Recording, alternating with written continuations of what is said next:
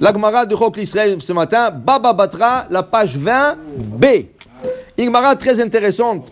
La Gemara dit Amar Rav Yuda, Amar Rav, Beram Zachur Oto Aish Latov, Vyoshua ben Gamla Shemo, Shilmalehu Nishtakecha Torah Israël. Ici, on va apprendre aujourd'hui, il y a des gens qui dans leur vivant, ils ont fait une action. Et cette action va être souvenue pour tout jamais. Il y a des gens qui ont marqué l'histoire juive. Il y a des gens qui ont marqué la communauté juive. C'est pas rien, mais regardez qu'est-ce que la Gemara dit. Zachur le Tov. Quand on dit sur quelqu'un, dans le Talmud surtout, Zachur le Tov, c'est vraiment, c'est écrit dans le Talmud. C'est quelque chose que dans Olam Abba, dans tout le monde, c'est écrit ça. Comment il s'appelait ce rabbin qui a fait une chose extraordinaire? La Gemara dit, voilà, il s'appelle Yoshua ben Gamla. Et qu'est-ce qu'il a fait d'extraordinaire ce rabbin? Il malehu nishtakecha Torah Israël. Si c'est pas grâce à lui, on n'aurait pas eu la Torah aujourd'hui. De 2000 ans en arrière d'aujourd'hui, jusqu'à aujourd'hui, on n'aurait pas eu Torah. Qu'est-ce qu'il a fait? Extraordinaire. Avant, il dit ici, la Gemara dit, Vilimatem otam et benechem.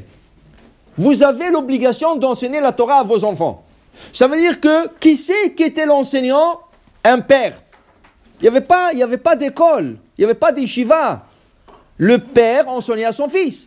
Et si le père travaillait, il devait emmener le père à la maison, il ne pouvait pas enseigner son fils, le fils était à Maharetz. Le fils n'étudiait pas. Okay? Donc, alors, ils sont venus, ils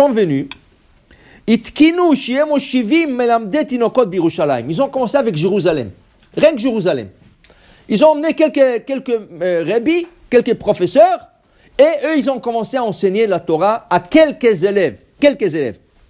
Pourquoi Jérusalem? Il y avait autres villes. Il y avait Haïfa, il y avait Ashkelon. Pourquoi ils ont commencé à Jérusalem? Parce qu'ils ont étudié le verset qui dit Ki mitzion tetze Torah. La Torah doit sortir et jaillir au monde à partir de Tzion. Tzion, c'est Jérusalem. Alors ils ont dit, si on va commencer avec une petite yeshiva, on va la commencer à Jérusalem. Ils ont fait. Ve'adain, mais quand même, mi sheyesh lo av, haya ma'aleum lamdo, ou mi sheyen lo av, lo haya lomed lamed. Mais attends, celui qui avait un père, le père l'amenait à la yeshiva. Mais celui qui n'avait pas de père, le père ne pouvait pas l'amener. Et celui qui n'habitait pas Jérusalem, il ne pouvait pas venir. Okay? Alors ça veut dire qu'il y avait encore des milliers des enfants qui n'apprenaient pas la Torah. Okay? Alors ils sont venus, ils ont fait une deuxième instauration. Là, après un certain temps, ils ont commencé à dire, ok, dans chaque ville, on va instaurer une yeshiva. Tov. Et après, quel était l'âge des élèves? Ils ont commencé avec l'âge 16 ans, 17 ans. On ne parle pas de petits enfants. Ils ont dit la yeshiva, ça va commencer à 16 ans, à 17 ans. Ça veut dire que jusqu'à 16 ans, le petit n'allait pas à la yeshiva. Le petit restait à la maison. Ou il travaillait avec son père, ou quelque chose comme ça. Et c'est quoi le plus grand problème qu'ils ont fait face dans ces yeshivot? C'est quoi? Quand tu parles à un garçon de 16 ans et 17 ans, il s'énerve avec toi, il te quitte. Alors, tu lui dis un mot de travers, tu lui dis un mot qui ne le plaît pas. Non, je ne vais plus venir. Parce qu'il a déjà ses idées, il est déjà formé de lui-même. Ça, c'est le rabbin qui en fait tout ça. Ad sheba Yoshua ben Gamla, vetiken sheyeh moshivim melamded tinokot bechol medina umdina bechol ir ba'ir umechnisim oto keben shesh keben sheva. Jusqu'à qu'il est venu ce rabbin, Rabbi Yoshua ben Gamla. Et qu'est-ce qu'il a fait? Il a instauré dans chaque ville, il a assuré que dans chaque ville en Israël, il y a une yeshiva. Il a assuré qu'il y aura des professeurs et il a assuré que tous les enfants à partir de 6 ans à la yeshiva. Ça, tu avais des milliers des étudiants qui, rien que pour vous dire, on dit que dans la ville de Bétar, c'est la dernière ville que les Romains ont battue. Okay? Les Romains, ils ont défoncé Jérusalem, ils ont détruit Jérusalem. Et après ça, 52 ans plus tard, Bétar a résisté 52 ans après la destruction du temple. Rien qu'à Bétar, il y avait 4 millions d'enfants. À Bétar, il y avait 4 millions d'enfants. Okay?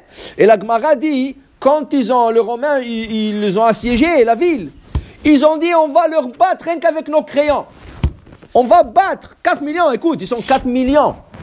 Combien ils étaient les Romains? 100 000, 200 000, 4 millions d'enfants. Ils ont dit, ils vont venir, on va se battre avec eux, avec nos crayons, on va leur écraser. Mais malheureusement, c'était un décret du ciel. Ils ont tué là-bas 8 millions de personnes, 4 millions d'enfants, plus 4 millions d'habitants. C'était la plus grande ville à l'époque, Bétar. Aujourd'hui, il existe Bétar. Okay? Mais pour te dire combien d'enfants il y avait en Israël, c'est grâce à Yoshua ben Gamla que la Torah, aujourd'hui on a la Torah. Si ce n'est pas lui, 4 millions d'enfants qui n'apprennent pas la Torah, c'est inacceptable. Il y a quelques années en arrière, Ravadia Youssef. Un matin, il s'est réveillé, il tremblait. Alors son fils lui a dit, qu'est-ce que tu as, papa? Il lui a dit, je rêvais de Mashiach. Il dit, oui, qu'est-ce qu'il... Il dit, je le rêvais, Mashiach. Ça veut dire qu'il a vu quelque chose, et dans le rêve, c'était Mashiach. Il a dit, je ne viendrai pas jusqu'à que tous les enfants d'Israël savent lire le chemin. Il lui a dit, qu'est-ce que ça veut dire ça? Il lui a dit dans le rêve, il y a encore plus que 1 million d'enfants juifs qui ne savent pas lire le chemin. Hein? 1 million d'enfants qui ne savent pas lire le chemin. Ça, c'est un travail. D'aller chercher ces enfants et de le mettre dans un cadre d'études. Parce que c'est grâce à eux. C'est grâce aux enfants qu'il y aura la Torah. Alors voilà. Ça, dit la Gemara. La Gemara dit, c'est Isacher Aish le Tov. Qu'il soit béni, qu'il soit rappelé pour le bien. Ça veut dire que si tu veux quelque chose de bien, dans ton vivant, fais quelque chose de bien, qu'on va toujours parler de toi après 120 ans, après 200 ans, après... Ici, on parle de Rabbi Yoshua ben Gamla après 2000 ans. On parle encore de lui dans le Talmud. Alors pour te dire, si tu veux faire quelque chose, pense comment tu peux marquer l'histoire juive. Amen ve amen.